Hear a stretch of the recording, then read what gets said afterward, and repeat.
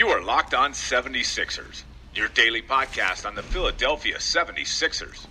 Part of the Locked On Podcast Network. Your team every day.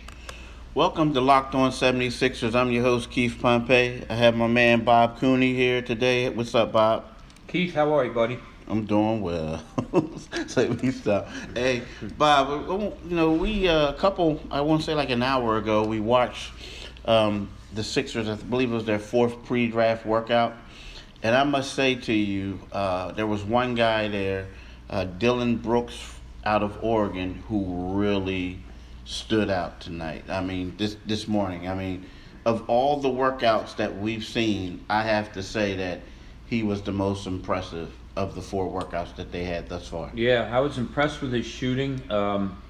Not only open shots, but to get himself open. Mm-hmm. He's pretty good at creating space. He has good size. He's like 6'6", like 200 pounds or 220 maybe. Mm-hmm. Just a solid kid.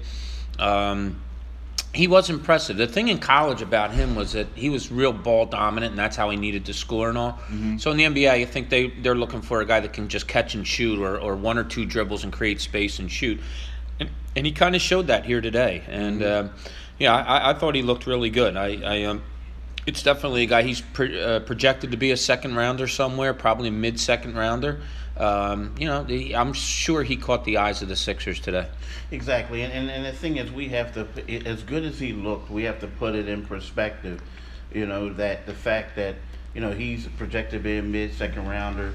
Josh Hart from Villanova is projected to be a second rounder. He could creep up in the late first round, but if we're looking at him to be a guy who can come off the bench and score points. Right. Play in their system. He's not going to be a superstar if he comes to the Sixers, but he can fulfill a role off the bench. Yeah, and talking with Jay Wright, who was at the workouts today, I talked to him afterwards, and he made a good point. He says, these coaches, it's not necessarily you're watching a guy come in and if he makes 15 straight shots, you're saying, oh, look at that. It's release point. It's how they handle things. It's how they come off of pick and rolls. It's offensively and defensively. It's like intangibles. They know all the skills that these kids have. But when you get an opportunity to see them play 3-on-3, which is all you're getting to do here, it's just the little things. It's the intangibles that they're really looking at. And and like I said, with Brooks today, the way he separated and was able to get his shot off, little thing, his physicality, little things like that. I think it's definitely an eye opener when you see him in person. Now you're doing a story that's going to go up in Philly.com. Well, actually, the first version of it is already up there, and it's going to run in the paper tomorrow. And then the second version will be in Philly.com in a couple hours about Josh Hart. Like, can you just talk about how you thought he did today, and then how you think he'll do moving forward? Yeah, he's he didn't have a good workout today. He kind of looked heavy-legged. His shot wasn't falling at all. But again, that's kind of to be expected. What did he say? This was like his 10th workout, and he's got like 3 or 4 more to go. And so these guys are dog-tired. They're traveling all over the country. But he is that typical intangible guy. Like Jay Wright was saying, he doesn't do anything that stands out to you as far as NBA level, but he does everything well. And Jay was saying, in the NBA, if you need him to score, he can score. He can defend. He can rebound. He carries that label, I think, of winner on him. Like when a game's coming late and a team needs something, he can do it, whether it be rebounding, scoring, passing. I just think he possesses all the intangibles that a coach is looking for from a late first rounder or early second rounder. So, I see him going to a team. His shot, he says he's changed it a little bit. The good thing is when you get drafted by an NBA team, that's all you have is time. It's not like college where you have to go to class. So he has plenty of time to work on a shot and keep improving it.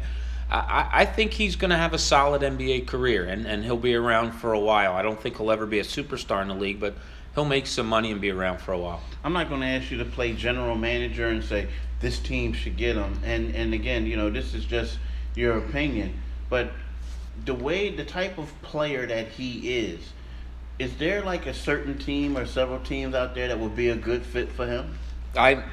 If he goes to a team, say San Antonio, something like that. A team that's established, a team where he won't have to be relied on to do things that'll help the team immediately, where he has time to grow, become a better shooter, whatever it may be. I think that's where he'll wind up best. So. Where is that? That's a late first-round team. That's a good team. If you talk about like a Sixers, now he's competing for playing time right away, and that would make it a little tougher for him. I think if he goes to a really good team, gets to practice, gets to improve, gets to learn the game, he's going to help that team down the road. And we see San Antonio, we see the good teams have those guys coming in and playing well. So I'm hoping that's the type of team that he gets selected by. Yeah, and it was kind of like today was like a Villanova reunion. I mean, you have Billy Lang on staff. Right. Jay Wright was in the building. You have Dylan Ennis, who used to play at Nova and transferred to Oregon. And then you had Daryl Reynolds. I mean, it was like, man, are we on the main line or are we in Camden? I know. How about that, right? Yeah, so you would think that makes it a lot more comfortable, especially like a Daryl Reynolds just drives down and comes here, and so that should make it a little bit more comfortable for Josh Hart. But he did struggle today, no doubt about it. But like I said earlier, and Jay Wright pointed out to me, the good thing is these guys know all about him. Brian Colangelo knows about him. Yeah. Brett's probably seen him play in college a few times, because he likes to go to games. But I don't know that today hurt him at all, even though he didn't play his best. And we can talk about a guy like a Daryl Reynolds, a guy who this was his only, NBA workout as of to date. But, I guess, the goal for him is to make money. He may not make money on an NBA franchise, but there's still going to be some options for him to play overseas. Yeah, there's always options, and guys with that pedigree and. They could make long, good careers overseas. TJ DeLeo is a prime example. Kid that played for Temple. Yeah. He's having a marvelous career overseas, and a lot of people probably didn't foresee that. So, a lot of those guys, they're going to have futures professionally. It just might not be in the NBA. All right. Well, Bob, I want to thank you for joining me today on the podcast, and you guys better make sure you check back tomorrow, because we're going to talk about Malik Monk's workout. There's a lot of anticipation. He's the first guy who the Sixers could possibly take with the third pick, if and they could possibly trade down. They have a lot of options, but he's a target for their first round draft pick. So Bob and I are going to have a lot of great information to give you guys tomorrow. I want to thank you for listening today to Locked On Sixers. And again, make sure you tune in tomorrow for what we have to say about Malik Monk. Peace. You are Locked On 76ers. Nobody says your daily peace Philadelphia 76ers podcast. Part of the Locked On Podcast Network. Dylan Ennis. Your team every day. Ace is the place with the helpful hardware, folks. It's Ace's biggest LED light bulb sale of the year. Right now, buy one, get one free on our best-selling LED light bulbs. Our 4-pack of LED bulbs is $9.99, and our 2-pack of LED floodlights is only $12.99. Buy one, get one free. There's no limit on how much you can save, so stock up now. Hurry in. Buy one, get one free on long-lasting 10-year LED bulbs now through Monday, only at your neighborhood Ace. See participating stores for details.